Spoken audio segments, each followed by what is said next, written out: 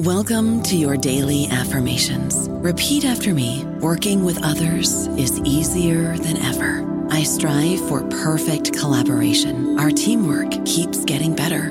Yeah, affirmations are great, but Monday.com can really get you the teamwork you desire. Work together easily and share files, updates, data, and just about anything you want all in one platform. Affirm yes to start, or tap the banner to go to Monday.com. First, the bad news. SAP Business AI won't help you generate cubist versions of your family's holiday photos. But it will help you understand which supplier is best to help you roll out your plant-based packaging in Southeast Asia, or identify the training your junior project manager needs to rise up the ranks, and automate repetitive tasks while you focus on big innovations, so you can be ready for the next opportunity. Revolutionary technology, real-world results. That's SAP Business AI. Judy was boring. Hello. Then Judy discovered ChumbaCasino.com. It's my little escape. Now Judy's the life of the party. Oh, baby, mama's bringing home the bacon. Whoa, take it easy, Judy. The Chumba life is for everybody. So go to ChumbaCasino.com and play over 100 casino-style games. Join today and play for free for your chance to redeem some serious prizes. ChumbaCasino.com. No purchase necessary. Void where prohibited by law. 18 plus terms and conditions apply. See website for details. Welcome to the New Books Network. Hi, everyone. Welcome back to the Diplomatic History channel here at New Books Network. I'm your host, Grant Golub. I'm an Ernest May Fellow in History and Policy at the Harvard Kennedy School, and I am absolutely delighted to be joined today by Susie Colbourn, who is the Associate Director of the Program in American Grand Strategy at the Sanford School of Public Policy at Duke University. Susie is a diplomatic and international historian, and she specializes in the history of the Cold War with a focus on NATO, the politics of European security, and the role of nuclear weapons in international politics and society. Prior to Susie being at Duke, she had fellowships at Yale University and Johns Hopkins University, and she has her PhD in history from the University of Toronto. So today we're going to be talking about her first solo authored book, which is called Euromissiles, the Nuclear Weapons That Nearly Destroyed NATO. It was published in November 2022 with Cornell University Press. Susie's also the editor of The Nuclear North, which she co-edited with Tim Sale, which looks at the history of Canada in the atomic age, and she's also written numerous peer-reviewed articles in some of the leading academic journals out there. So Susie's a very prolific author. So we're very, very happy to have her on the pod today. So Susie, thank you so much for coming on. Thank you. It's wonderful to be here. So I think a great place for us to start with, hopefully this is not a deceptively difficult question, but I'm hoping you could tell us what is a Euromissile? What exactly is that for any of our listeners who are wondering what that term even means? Yeah, it's a great question. So the term Euromissiles is a sort of classic portmanteau, right? They are a group of missiles that were stationed in Europe and that would threaten other parts of Europe. And so the jargon of nuclear weapons, for anybody who has dabbled in this subject, knows this, can be really complicated and filled with acronyms. But these were variously known as theater nuclear forces, or TNF, because they would be used in the European theater, or later known as intermediate range nuclear forces, or INF, a name change that happened in part because the Europeans did not appreciate being reminded that they lived in a potential theater of nuclear war. And so in the popular lexicon, they were often referred to as Euromissiles, sort of encapsulating the fact that there was this clearly European dimension. But of course, the weapon systems themselves, so I talk about three as sort of the heart of the book, the Pershing IIs, the ground-launched cruise missiles, and then the Soviet SS-20s. There was no reason why they could only be used in Europe. And of course, there's an interesting piece of the story that is about the threat the SS-20s posed to U.S. allies in Asia as well. Yeah, that was going to be my next question, whether these missile systems or weapon systems were deployed in other parts of the world, but you've already answered that. So, okay, great. So we've clarified what Euromissiles are. So I was wondering if you could talk to us about, sort of give us a broad overview of what exactly the quote unquote Euro missile crisis is. Some of our older listeners might have actually lived through that, especially if they were living in Europe at the time. So they might be intimately familiar with it. But even for those folks, what exactly was this crisis all about? And really what sort of brought it to a head in the 1970s and 80s? Yeah, it's a great question. And so there is this popular shorthand out there of the Euromissiles crisis. But one of the points that I make in the book is that actually, when you start to dig into the history of the 1970s and 1980s, there are crises everywhere. Some of them are large, some of them are small, some of them are routine and recurring, others of them are fundamentally new. And there's this sort of constellation or complex of crises that surrounds the Euromissiles. And so the story that I tell in the book is one that traces the rise and fall of the arms race over these theater nuclear forces, intermediate range nuclear forces, pick your jargon. And so I start in the 1960s, in the aftermath of the Cuban Missile Crisis and the Berlin crisis, when the situation in Europe is really starting to stabilize into an uneasy status quo. And then the book follows this rise and fall of the arms race over the Euromissiles through to the very end of the Cold War, past the signing of the INF Treaty, which did away with the Euromissiles in 1987, through the fall of the Berlin Wall. And indeed up to the collapse of the Soviet Union. But if we come back to this idea of crisis, right, what is the issue really about? What are the potential sources of crisis? To me, the story of the Euromissiles is really one that is a story about the fissures and fault lines baked into the structure of the post-1945 order in particularly Western Europe, but the transatlantic order. And so at various points in that history, you have fundamental questions about whether the United States is going to remain committed to the defense of Europe, whether the United States is a trustworthy ally to defend its partners and allies in Western Europe, whether the West Germans are going to be loyal allies who stick with and support NATO as an alliance, whether the Soviet Union is really still a threat to the NATO allies. And then the sort of big question, the cloud hanging over all of it, is whether or not it is sustainable for NATO as an alliance to secure the peace by threatening to unleash nuclear war. And so there is this fundamental anxiety and set of questions and crises that arise about how credible it is to do that, and whether it's politically palatable and sustainable over the long haul. So what sort of, to sort of unpack a little bit sort of the arms race over Euromissiles, or theater nuclear missiles, what drives the superpowers to start building these as new weapon systems when they already have various means of delivering nuclear payloads that could annihilate both countries? Why do they feel the need to actually build these closer intermediate range ballistic missiles in the first place?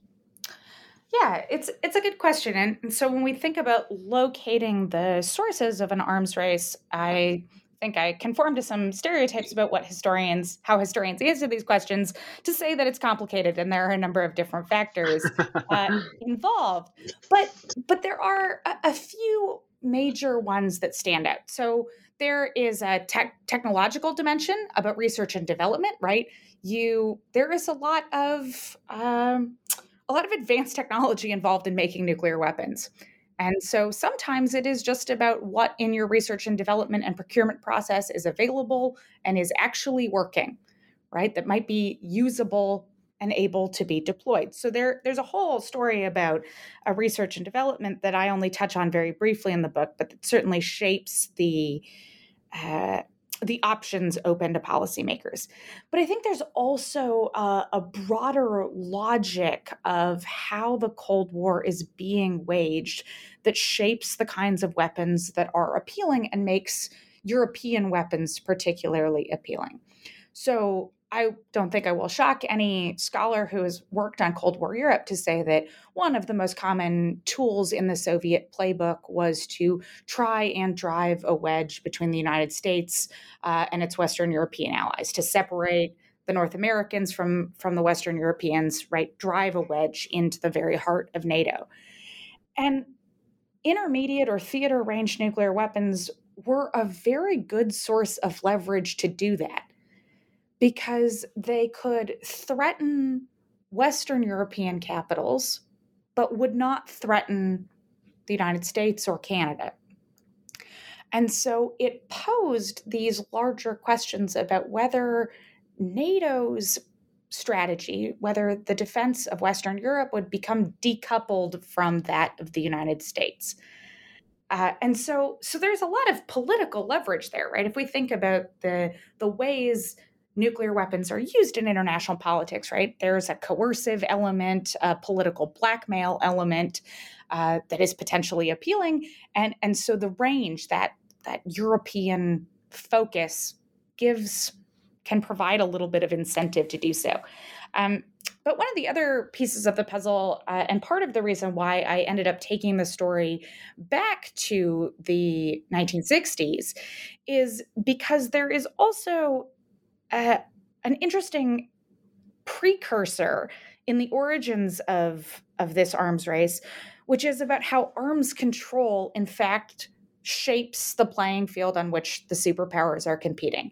And so by that, I mean that the way that the United States and the Soviet Union did arms control in the late 1960s and early 1970s focused on limiting strategic weapons, in fact, created circumstances where it channeled the arms race into Europe.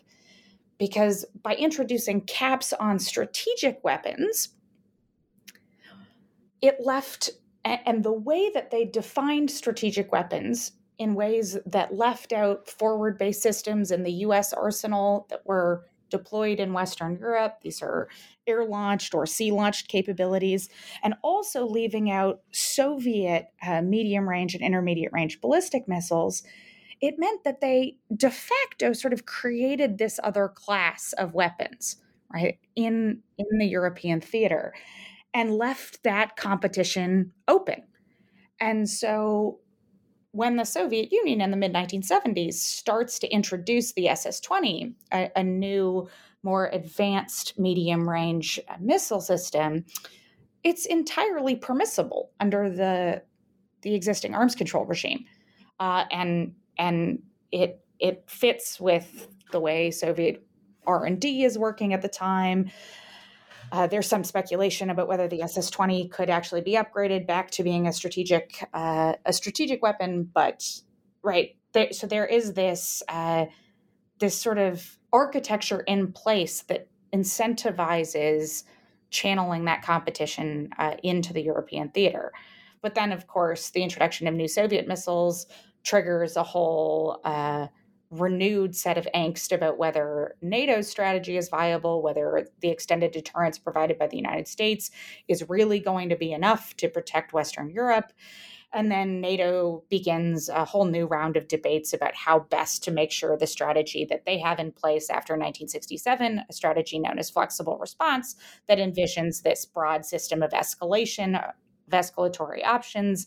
How do you make that viable? And ultimately, right, the solution that they settle on is this two-pronged approach where they are going to, on one hand, deploy new ground-based missiles to Western Europe. So those are the Glickums and Pershing IIs.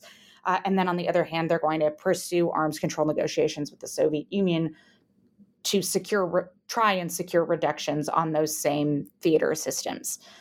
And of course, in practice, that means the United States is going to pursue arms control negotiations with the Soviet Union. So there's a lot to unpack there, a lot of really great stuff. I want to first talk to you a little bit about what NATO's sort of military strategy is in Europe. obviously vis-a-vis the Soviet Union, because I think then this gets into some of the divides that you were just sort of implying about the way that sort of within the Western Bloc, about the way that the United States was pursuing arms control, because, as you said, this then, because they were only focusing on strategic weapon systems, this then sort of allowed the arms race to then sort of refocus on Europe in a way that was creating angst amongst the Western European members of NATO. So first, what is NATO's military strategy in the 1960s and 1970s? I mean, you were just sort of alluding to it there, but I was hoping that you could sort of unspool that a little more, because I think it's really important for trying to understand the divides in NATO over sort of the broader approaches to the Soviets. Yeah, absolutely. And so NATO's strategy is one based around this incredibly amorphous concept that they refer to as flexible response. And so I say amorphous because flexible response meant something different to basically every single member of the alliance. And NATO kept that strategy ambiguous because resolving that ambiguity would have created so many knock-on problems that it was easier and more sustainable to leave some ambiguity baked into the concept. So in general, flexible response, the core idea that virtually everyone could get behind was that it envisioned a degree of escalation. And so by that, all I mean is that NATO would have a series of options in its proverbial toolkit to meet the threat posed by the Soviet Union and its Warsaw Pact allies at various levels up the chain. So from limited incursions all the way up to general full-scale nuclear war. And this was a direct response to sort of the perceived failings and shortcomings of an earlier strategy that had been dependent and built around massive retaliation, right? The threat of overwhelming show of force. And so there's a long series, decades-long debates about how you shift the strategy, whether or not moving towards more escalatory options is going to provide more protection to the Europeans or provide less protection to the Europeans. Because, of course, if you introduce more options, then in the Cold War world, one of those options might be you fight a limited nuclear war in Europe and hope to keep the superpowers out of it, which might sound less appealing in, say, Bonn than it does in Washington, D.C. So there's a lot of just structural factors about the geography of Cold War Europe that shape that conversation. But so you have this strategy that's built around this broad idea of escalation, and the Allies used all of these like pretty hokey metaphors to explain it, right? About having a seamless robe of deterrence, about having rungs in a ladder, about having links in a chain, but the idea of connective tissue, right? Options where you could move up the scale. But a critical piece of the backdrop to that strategy is really based on a set of fundamental assumptions about what is going to be sustainable in fighting and waging the Cold War. And so you have a base assumption that because the Soviet Union is a land power and the United States is an ocean away, the Soviet Union has some clear advantages and can threaten Western Europe with a very sizable set of conventional forces. Anyone who is familiar with NATO's earliest history knows that the early attempts to try and build up NATO's own conventional land forces quickly confronted the limits of economic, of budgets and politics, right? It was incredibly expensive and unpopular to try and build up a large conventional army, and nuclear weapons, though not inexpensive, proved to be a much more appealing and cheaper option, right? Just gave the alliance more bang for its buck.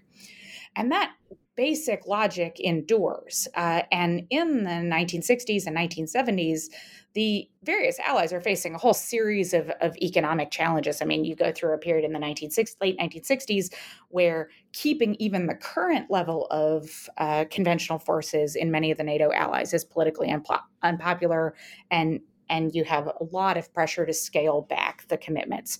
And so that basic logic, the economic constraints, the political constraints of democratic societies underpin much of this strategy.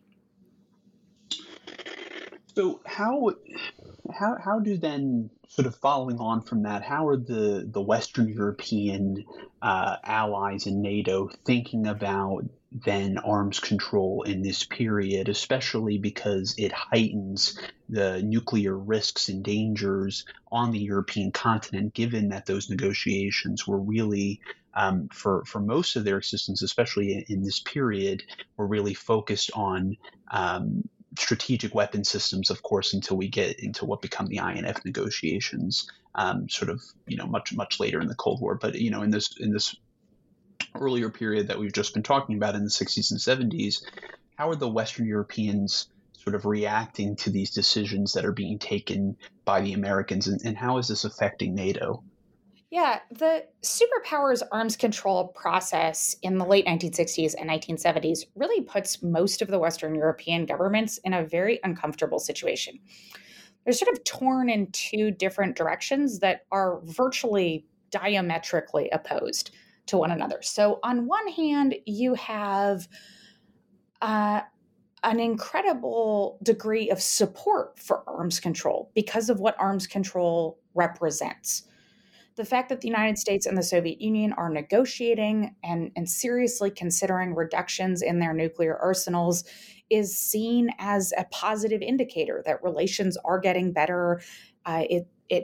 Arms control becomes the sort of flagship or hallmark of détente in the late 1960s and early 1970s. But if there is broad support for the symbolic and significance, I guess, of arms control, the actual nuts and bolts of what the United States and the Soviet Union are agreeing is far less comforting to many Western European governments. And so you have, when the United States and the Soviet Union begin the first round of arms control talks on strategic weapons for SALT I, you do have a lot of internal wrangling within NATO about whether or not they should try to include Soviet medium-range and intermediate-range ballistic missiles, like the SS-4s and SS-5s, that were targeting the capitals of Western Europe, right? And Western Europeans made this sort of obvious logical case that if those weapons were used, that would be a strategic event for Western Europeans. But the problem with that is that the best path or the most viable way to include those weapons in an agreement would be to trade U.S. forward-based systems. And so it would mean trading away some of the protection that these Western European governments had, some of the systems in place designed to make extended deterrence, right, holding out the nuclear umbrella from the United States over the Atlantic Ocean and over half of the continent, that it would mean giving away some of that. And so ultimately, after a lot of back and forth, what ends up happening is the United States adopts a position that leaves aside both forward-based systems and the Soviet MR and IRBMs. And so you have a much more narrow definition of strategic. And that's how we get to this scenario where then the structures of arms control sort of funnel competition into the European theater. Do the Western Europeans make any attempts to actually more actively get involved in the superpower arms negotiations at all? I mean, I think it's important to remind our listeners that, two of those countries have nuclear deterrence themselves, Britain and France. Do they make any serious attempts to get involved, or are they sort of more or less happy to let the Americans deal with the Soviets? virtually all of the efforts in this period actually flow in the opposite direction, which are the British and the French desperately trying to make sure that their nuclear arsenals stay out of these negotiations. Okay. They don't want to be caught up in deliberations between the superpowers. And why is that? I think it really is a product of a desire to protect their own capabilities, and that there is a fundamental imbalance. So the case that they often make is that the size of the U.S. nuclear arsenal and the Soviet nuclear arsenal is so much greater than anything London or Paris possesses that it's just not reasonable to incorporate them in the equation. Yeah, that makes complete sense. So, as the sort of period in the book is developing and you start to really see the deployment of these SS-20 Soviet missiles to Europe, I mean, how is this, you talked about that sense of crisis earlier.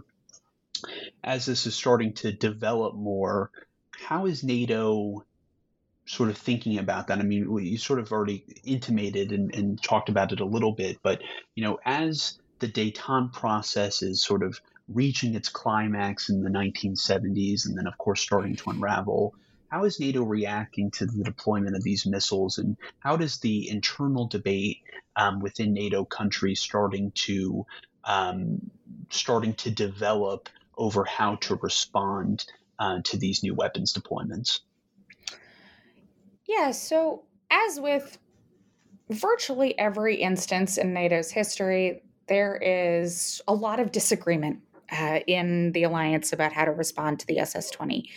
So for some, it is seen as a major new threat to the Western European allies, and you have a growing concern about Soviet enhanced power, whether that's political power, the threat of blackmail, coercive power, and then, of course, the sheer firepower of new, more advanced missiles targeting capitals across Western Europe. You have that school of thought, but you also have, in both the administrations of Gerald Ford and then Jimmy Carter, a strong U.S. line that, yes, they might be qualitatively new systems, but they are not doing anything to fundamentally change NATO's posture, right? NATO could still meet these threats with its existing capabilities. And so in the mid-1970s, right when the SS-20s are coming online, the first batch of them, you see this broad debate about whether or not the SS-20s constitute a new threat and what they signify. And this becomes bound up in much larger questions about the fate of détente between East and West. And so even though obviously the existing arms control regime, as I was just talking about a few minutes ago, left open the possibility of these Soviet improvements, it was the Soviet decision to introduce these new weapons was broadly perceived in many political circles as exploiting détente, right, as undermining the spirit, if not the letter, of détente. And it fuels arguments, particularly popular among conservatives, that the Soviet Union had taken advantage of détente, and that the Soviet Union had used détente to get ahead. It fuels some of the early rhetoric that feeds the sort of détente backlash of the 1970s.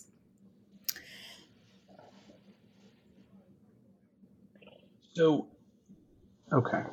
So how does this then sort of impact the thinking around sort of pursuing what you had mentioned earlier in our conversation as the dual track decision? I mean, what really sort of pushes NATO to try and move on parallel tracks to sort of really deal with these new Soviet deployments? I think the biggest single episode that changes the conversation is actually another smaller crisis over nuclear weapons that happens in 1977 and 1978, which is over a weapon known as the Enhanced Radiation Warhead, the ERW, or more often the neutron bomb. And so the story there, to keep it very short, is that in the summer of 1977, a newspaper leaks information that there is this enhanced radiation warhead buried in the budget of a U.S. agency. And very quickly, the news of this weapon sets off really a public firestorm and of just concern about what these new weapons will mean. And galvanizes anti-nuclear activism, peace protests, and the like. And so in the face of this public conversation about these weapons, about the dangers posed by these weapons, and whether they were desirable, NATO is sort of scrambling to figure out how to make the case for bringing the neutron bomb into the NATO arsenal. And it's an incredibly cumbersome process. It's fraught politically for many of the allies. The neutron bomb is very contentious in the Netherlands, in the Federal Republic of Germany. And it takes the allies most of the winter and into the spring to figure out what they're going to do. And finally, they get to a point where they have this really complicated 3-part solution. They know what they're going to do. Everything is in place. And then Jimmy Carter decides that he doesn't want to move forward with the plan and scraps the whole plan. And to be fair to Carter, he was much maligned for making this choice, but I think there's a lot of evidence to show that Carter's decision was entirely consistent with the preferences he had expressed 6 or 8 months earlier. But in practice, the impression that Carter's decision gave was one that seemed to reinforce all of the worst stereotypes already out there about Jimmy Carter and his foreign policy style. So he was roundly criticized for being overly moralistic and for temporizing. He was cast as a wimp who was unwilling to make hard choices for his defense. And it didn't help that many of his well-placed allies, key allied officials went out and basically said as much in the press. So aides of the West German Chancellor Helmut Schmidt and his foreign minister, Hans-Dietrich Genscher, publicly called Carter in the newspaper a religious dreamer and referred to the Carter administration as a leaderless hen coop. And so these things all created a lot of tension in transatlantic relations, but particularly in relations between the United States and West Germany. And that was already a very fraught relationship by 1978. Carter and Schmidt had butted heads over a whole range of things from human rights to nuclear export policy. And this is sort of one really big, terrible thing on top of a heap. And so I dwell on that episode because it's only in the wake of Carter's decision to cancel the neutron bomb that the Carter administration really revisits its earlier line of argumentation that the SS-20s didn't constitute a new threat to Western Europe, right? That the Western Europeans shouldn't worry about it.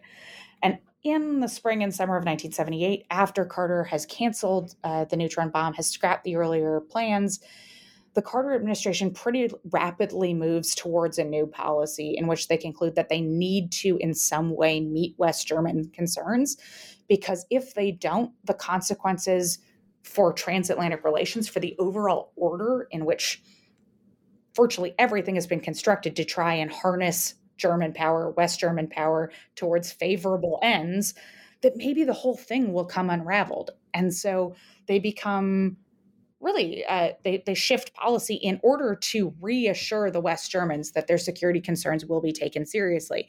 And so in order to do that, the Carter administration then very quickly comes to the conclusion that it's not going to be possible to do so if you only do arms control or if you only introduce new weapons, that you need the two to work in tandem to create some sort of leverage. And so there's a lengthy diplomatic process of countless meetings and consultations bilaterally, quadrilaterally, alliance-wide to nail down all the details of this two-part approach, but there really is the sort of kernel of that dual track is already in the Carter administration's thinking in late 1978. So when the dual track decision, eventually comes out in 79, how did the Soviets sort of react to NATO's decision making here? Yeah, so the Soviet reaction is interesting in two ways. So there's a piece of structural background that's maybe helpful to explain one piece of the Soviet reaction, and that's that the dual track decision has this kind of crazy time lag built into it. So I said before, right, that there's these two tracks, hence the creative name, the dual track decision, right? You've got the arms control track and the deployment track. And so the deployment track is really, really complicated. You have plans to station weapons in 5 different countries. So the Federal Republic of Germany, Italy, Belgium, the Netherlands, and the United Kingdom. And that is almost entirely because the West Germans do not want to be left alone hosting the missiles. They want some other non-nuclear allies on the continent to host them. So there's this sort of elaborate burden sharing scheme. But the other piece of the deployment track is this weird time lag as a result of sort of where the missiles are in their development, where the Allies make this decision in December 1979, but they're not actually planning to deploy the missiles. They're not planning to deploy the missiles until late 1983. And so if you were a Soviet policymaker or a policymaker in any of the Warsaw Pact capitals, this is wonderful leverage. And so the Soviet reaction in the immediate sense is about sort of moving into high gear to figure out how they can try and derail these deployments that are scheduled for 4 years off. So how can they use funding for peace groups, wonderful, well-placed talking points, all of the sort of things about a free and open press that can be harnessed towards their interests to try and build opposition to the dual track decisions deployments and maybe make it so that it's impossible for the weapons to be deployed. So that's one piece of the Soviet reaction. The other piece of the puzzle is that this comes at a time where relations between the United States and the Soviet Union in particular had sort of gone from bad to worse. The late 1970s were not a wonderful time in superpower relations, and a whole series of issues had plagued the relationship between Washington and Moscow. But in many respects, the dual track decision, the fact that NATO sees that decision through and really makes it formally in December 12th, 1979, has there's some evidence to suggest that really shifted thinking or contributed to a shift in thinking in Moscow about whether or not to invade Afghanistan in December 1979. And so there's some indications that actually the dual track decision, that choice, helped move the needle towards ultimately the decision to invade right before Christmas 1979, because the geopolitical situation between the United States and the Soviet Union now seems so negative that earlier things that might have stopped Brezhnev and his closest group of advisors from doing so had sort of evaporated many of those considerations. I don't know about you, but I'm very busy and I don't have a lot of time to cook. That's why I subscribe to Factor. Eating better is easy with Factor's delicious, ready-to-eat meals. Every fresh, never frozen meal is chef-crafted, dietitian approved, and ready to go in just 2 minutes. You'll have over 35 different options to choose from every week, including Calorie Smart, Protein Plus, and Keto. These are 2-minute meals. Factor meals are ready to eat and heat, so there's no prepping, cooking, or cleanup needed.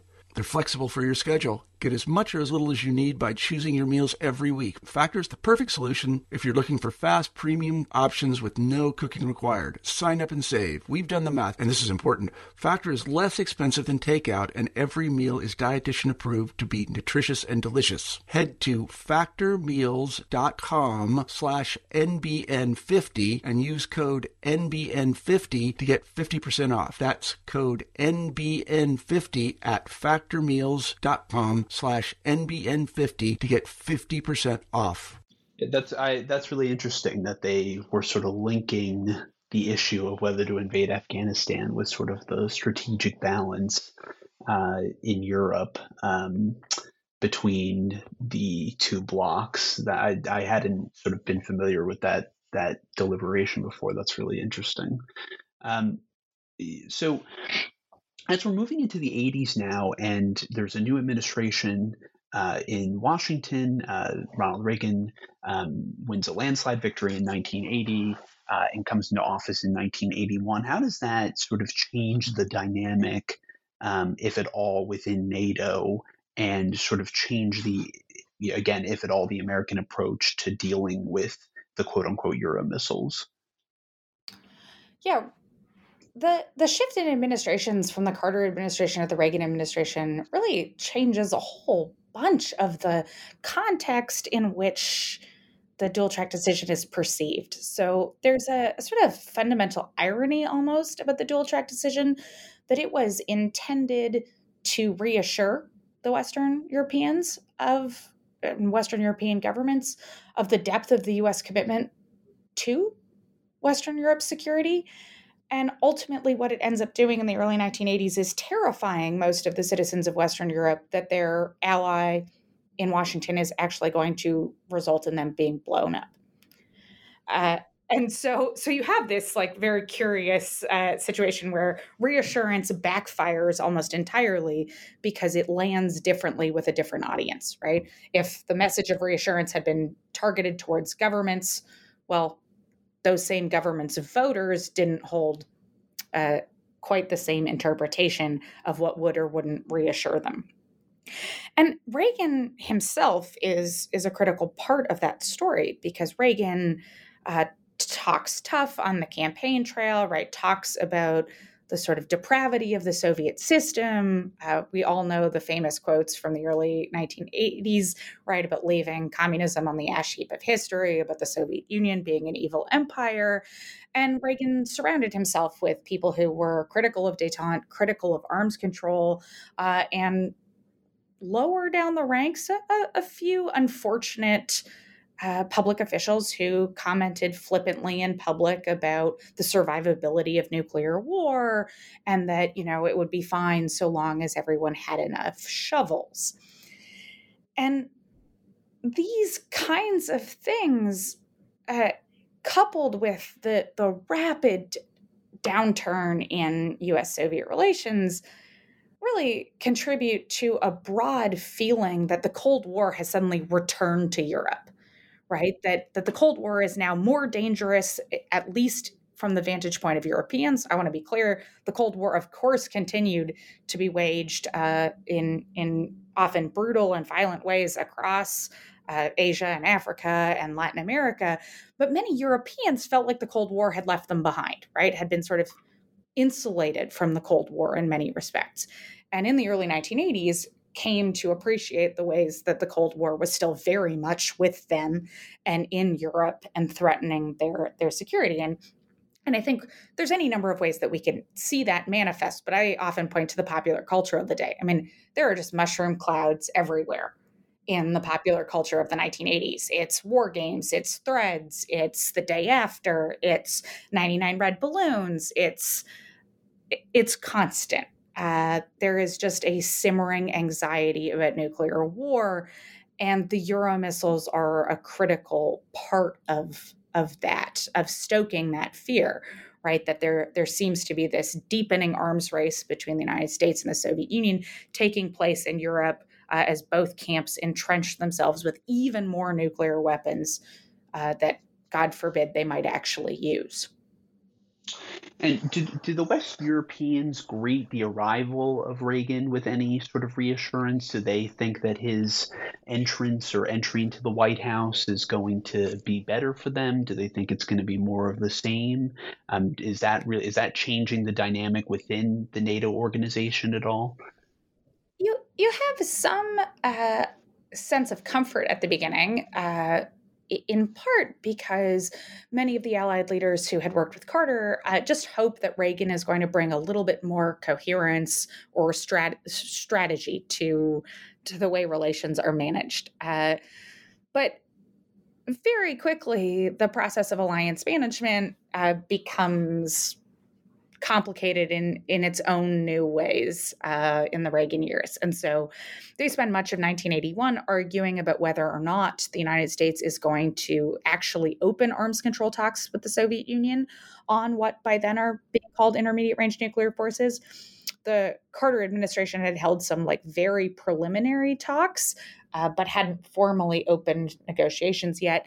And the Reagan administration did what all good administrations do in Washington and arrived and then promptly said, well, we need to study all of the things we inherited, so we'll get back to you in 6 or 8 months. But when you have, as many Western European governments did by this point, large-scale demonstrations, some of the largest in post-war Europe, happening week in and week out, waiting 6 or 8 months is not exactly sustainable, right? You want to show your publics, your voters, that the alliance is doing something to try and secure reductions in nuclear weapons, to even perhaps make it possible that they don't need to deploy the Glickums and Pershing IIs, or they can reduce the number of cruise missiles and Pershing IIs that they plan to install ultimately. And so there's a lot of growing pressure in 1981 on the administration in Washington to start talks with the Soviet Union, which ultimately the administration does in November 1981. And how did those talks, initially go between the superpowers? Is there reasons for optimism? Are they really sort of stalling? How did those look like at first? They go so poorly that most people think that they are a public relations stunt. So, you have a structural element here, which is that much of the incentive for the Soviet Union to be at the negotiating table is to appear reasonable and to generate the kind of leverage that is going to stop the deployments. And most Western negotiators are realistic that without deployments of their own, right, they are trying to negotiate reductions in the Soviet arsenal, but the only thing that they have to offer at this point is a promise that they won't deploy things that they have not yet deployed. So they don't really have a lot to give the Soviet Union, and so long as the Soviet Union believes that the deployments might be stopped through other means, there's not really a lot of ground to meet on. In the summer of 1982, of course, there is a sort of famous effort by Paul Nitze, who is the lead negotiator in the INF talks, the lead American negotiator, to try and hammer out some sort of agreement. This is the crux of the walk in the woods. But that is promptly scuttled in Washington, scuttled in Moscow, and then the talks sort of settle back into this steady pattern of they're negotiating, but they're also sort of marking time. What ultimately winds up changing the dynamic in terms of arms control that eventually gets us to the point then where both sides are taking very seriously the idea of actually removing these missiles from Europe altogether? Obviously this culminates in the famous INF Treaty in December 1987, but how do we get from sort of this negotiating dynamic where really nothing is happening, they're pretty much a disaster, to actually then making serious progress on this front, ultimately culminating in that landmark treaty? Yeah, so I think there's two sort of stages there, right? One is, of course, that the situation, right, what the Western allies or the United States can offer is fundamentally changed in 1983 when the deployments do go ahead. Because then they are talking about trading real weapons stationed in Italy and the United Kingdom and the Federal Republic of Germany at that point for real Soviet weapons. And so there's not that asymmetry or the hope that it might be derailed by other means. But I don't think that is enough to explain how the INF Treaty comes to be, how this agreement where you abolish the entire class of nuclear weapons occurs. That, to me, hinges much more on Mikhail Gorbachev. and that in Gorbachev, you have a leader who is willing to rethink really fundamental aspects of the Soviet Union's role in the world, and who sees ultimately by 1987 an agreement on INF as a critical part of starting to leave the Cold War behind. And I think Gorbachev is an essential ingredient, perhaps the essential ingredient, but of course it takes two to tango, and Gorbachev, in many respects, needs Reagan. They have many things that divide them, but they both, especially by the late 1980s, have a deep aversion to nuclear weapons. And so there is a shared ground between them, in which a dramatic proposal where they are going to do away with all of these weapons, everything ranging from 500 to 5,500 kilometers, right? This whole swath of weapons that appeals to them because they're both so anxious about nuclear weapons and their destructive power. So what ultimately, you have two leaders who are really committed to this, but that's not necessarily enough on its own. So what ultimately really does clinch the treaty itself and actually brings it about? Because there had been previous attempts, famously in Reykjavik in 1986, where they came close to abolishing all nuclear weapons, and many of our listeners might know that falls apart quite spectacularly. What ultimately gets this over the finish line? Here is really where I do think that Gorbachev and many of the closest people around him are what changes. So after Reykjavik, the Soviet Union retreats into the previous position that they had, which is this package deal. So at the time, the negotiations on INF were part of a larger set of umbrella talks, the Nuclear and Space Talks, or NST.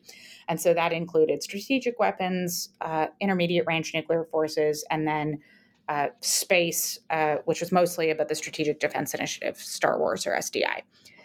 And so after Reykjavik, the Soviet position had been to go back to a package deal where they tried to bundle all of these together.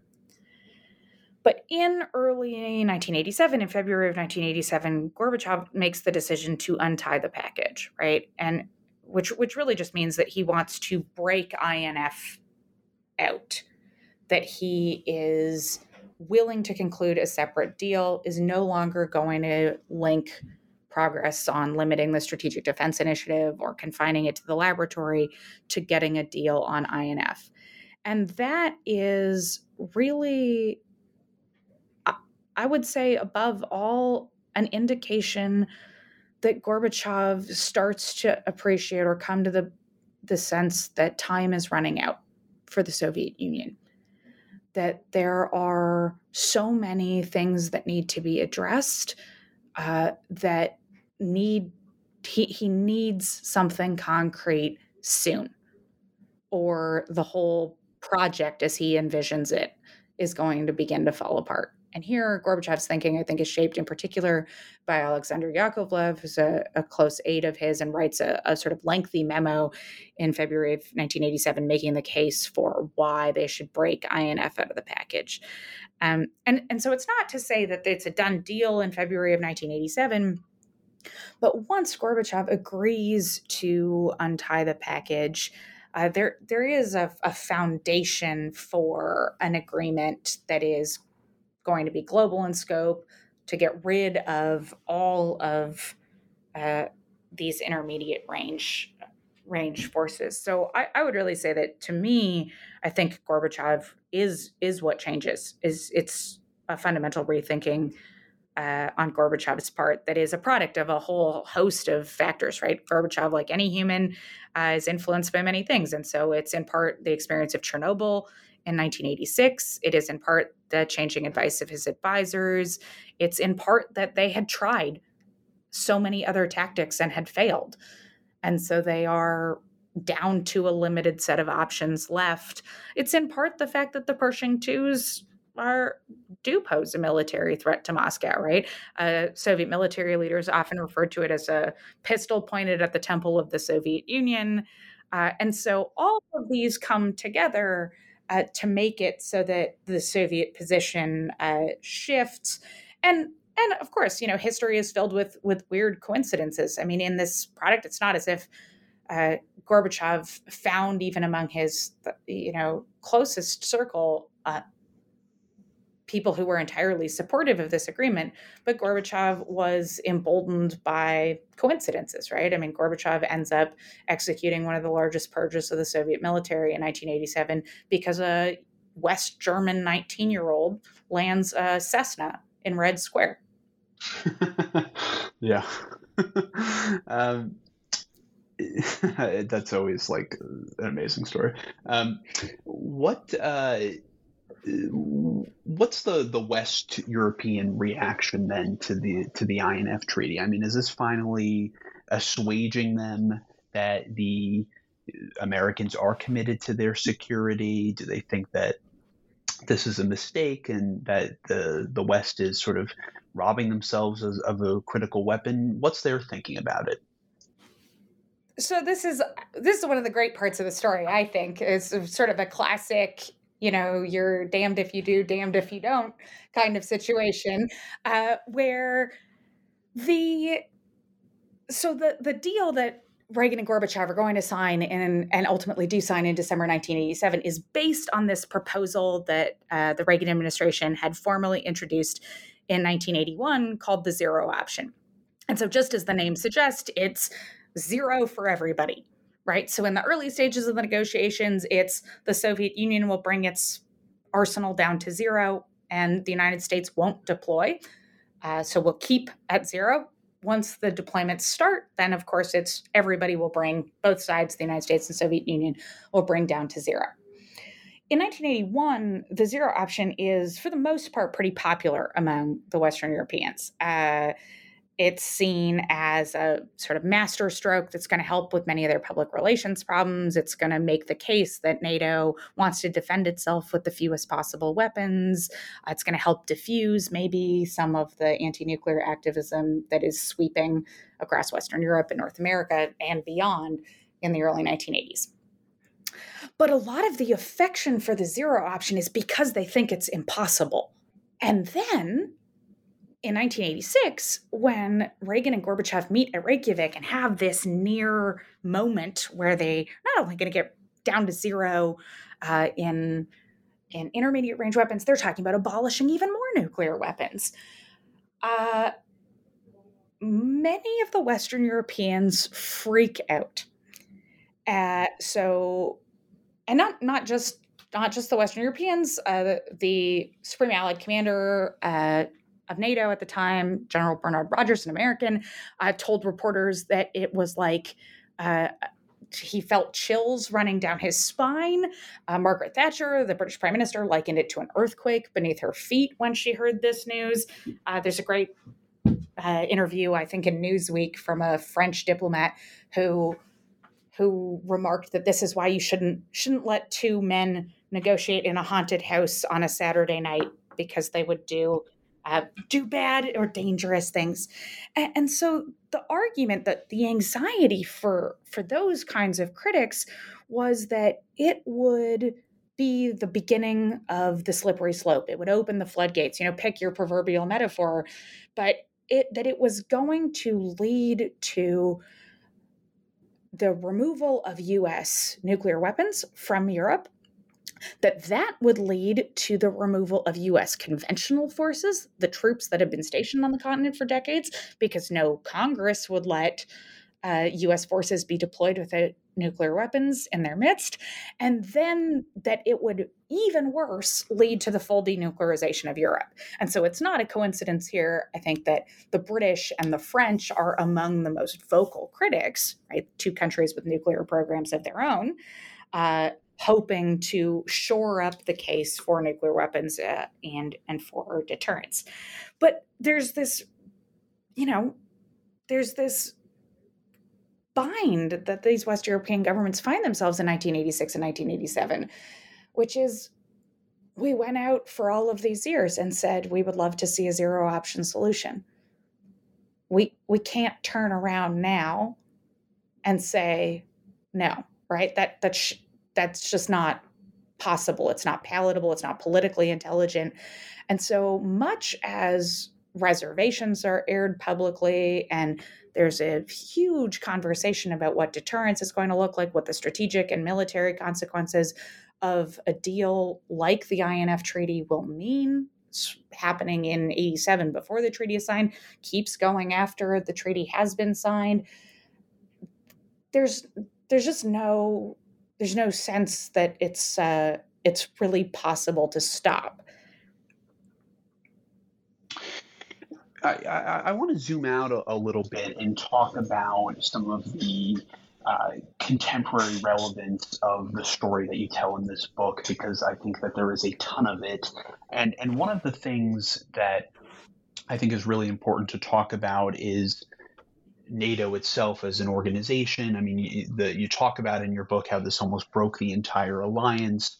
And there's a huge debate going on in the United States today. I mean, I guess there has been throughout all of NATO's existence about whether the U.S. should be in NATO, about our sort of commitment to European defense. And without really getting into the specific politics of that in the present, I was wondering if you could talk about the challenges of the sort of core logic of NATO, which is having the United States like deeply embedded in European defense, and all of the sort of problems and then this creates, such as the one that you talk about so brilliantly in this book, because as we've seen in recent years, when you all of the sudden, or perhaps not all of the sudden, but when you have a president who is so deeply ambivalent, to put it charitably, going to outright hostile of NATO itself and to the idea of European defense, sort of the problems that this can create in alliance management and NATO's like overall defense posture. So is this core logic behind NATO and the way that the organization is set up and has been constituted, does this still make sense as NATO sort of thinks about how to maintain its strategic relevance, which has obviously been vigorously renewed by Russia's invasion of Ukraine in 2022, but how this kind of the way the organization is set up has really created a lot of these problems. Is there room to sort of rethink the way that NATO actually goes about defending the countries of which are members of it? Yeah,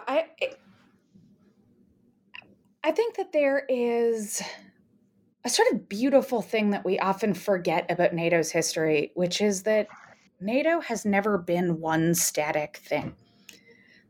The alliance has always been changing, right? I mean, in its initial formation, it wasn't even an organization. It was the North Atlantic Treaty. It was the Korean War in 1950 that made it an organization. And those transformations come in waves as the institution adapts itself as a political structure, as a military structure to new circumstances.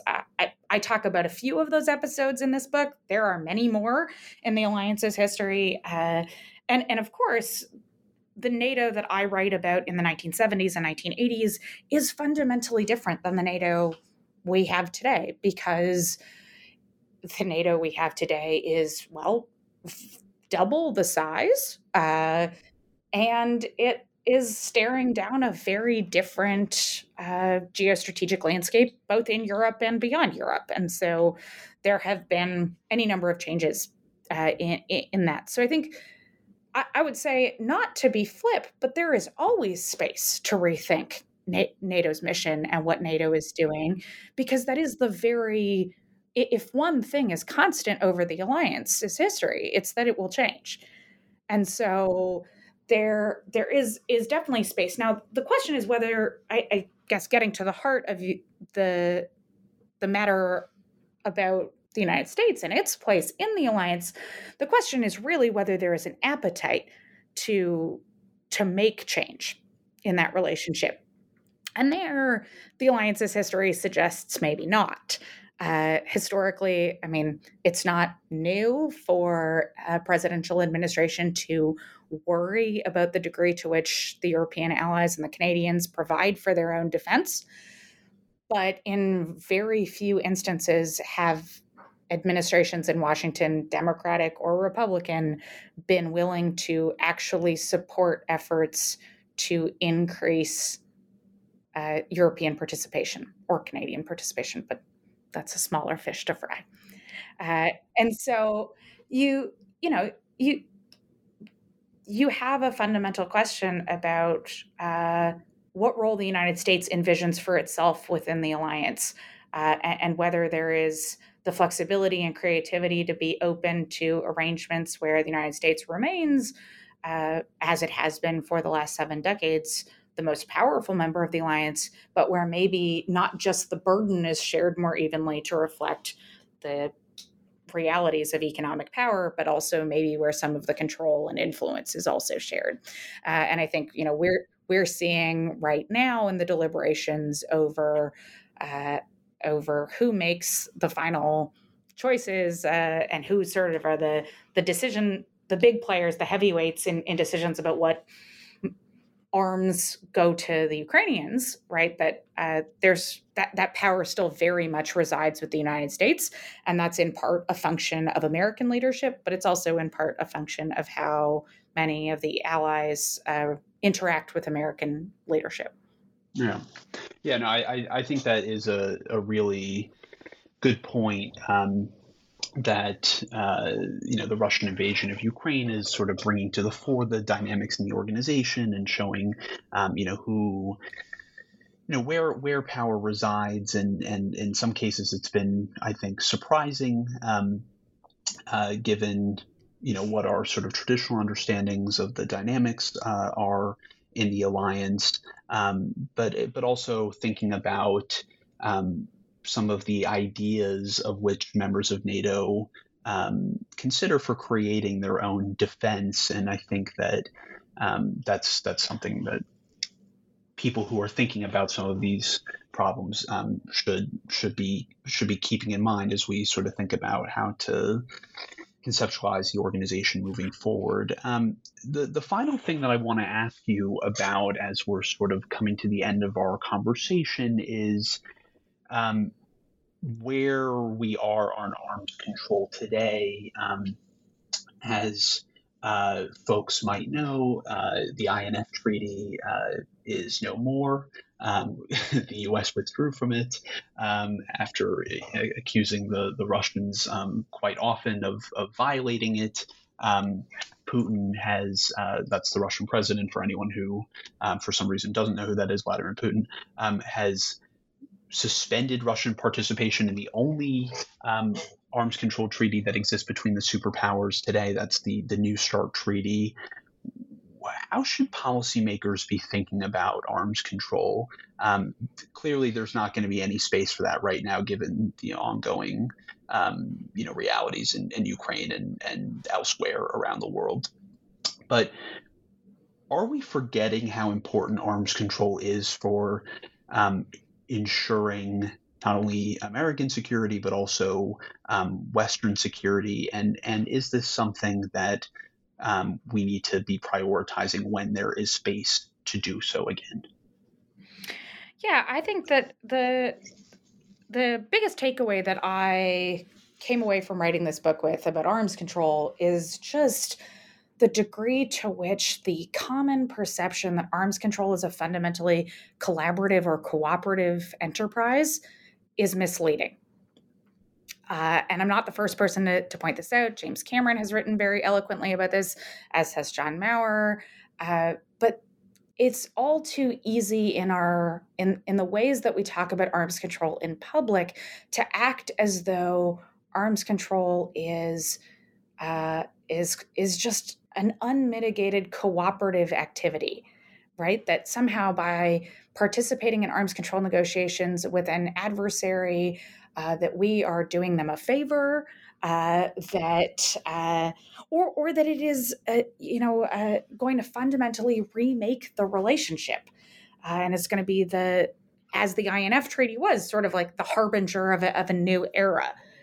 And it just doesn't work that way in practice. Often the things that motivate states and negotiators to participate in arms control talks is about defining more clearly the rules of the road, about mitigating risk, but also about making it possible to compete more effectively over the long term.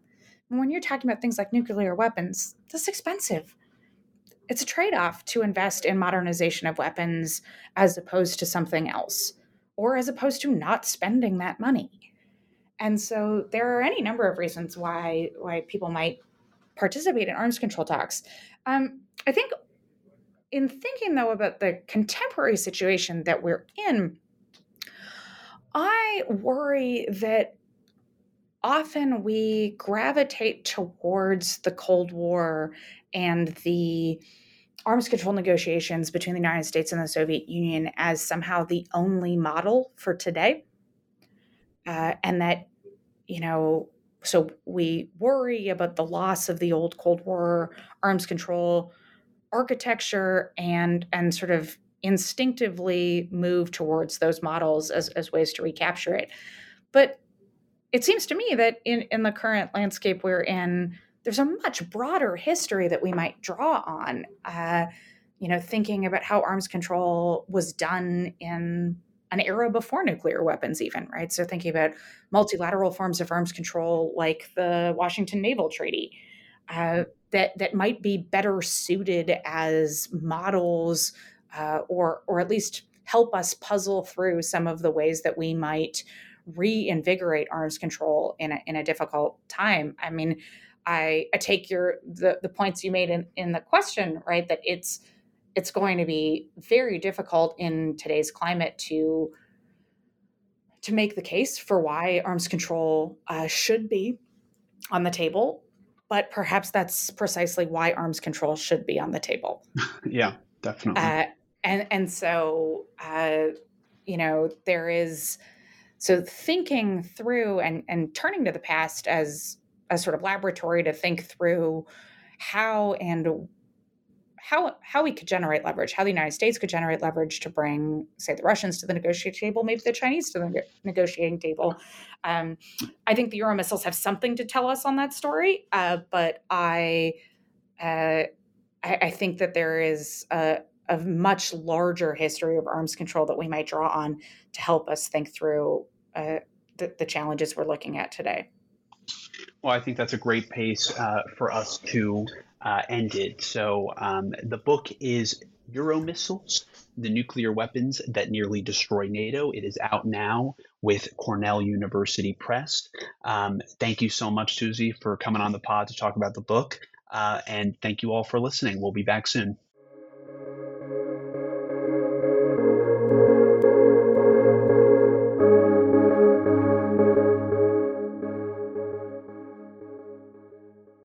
With Lucky Land Slots, you can get lucky just about anywhere. Dearly beloved, we are gathered here today to... Has anyone seen the bride and groom?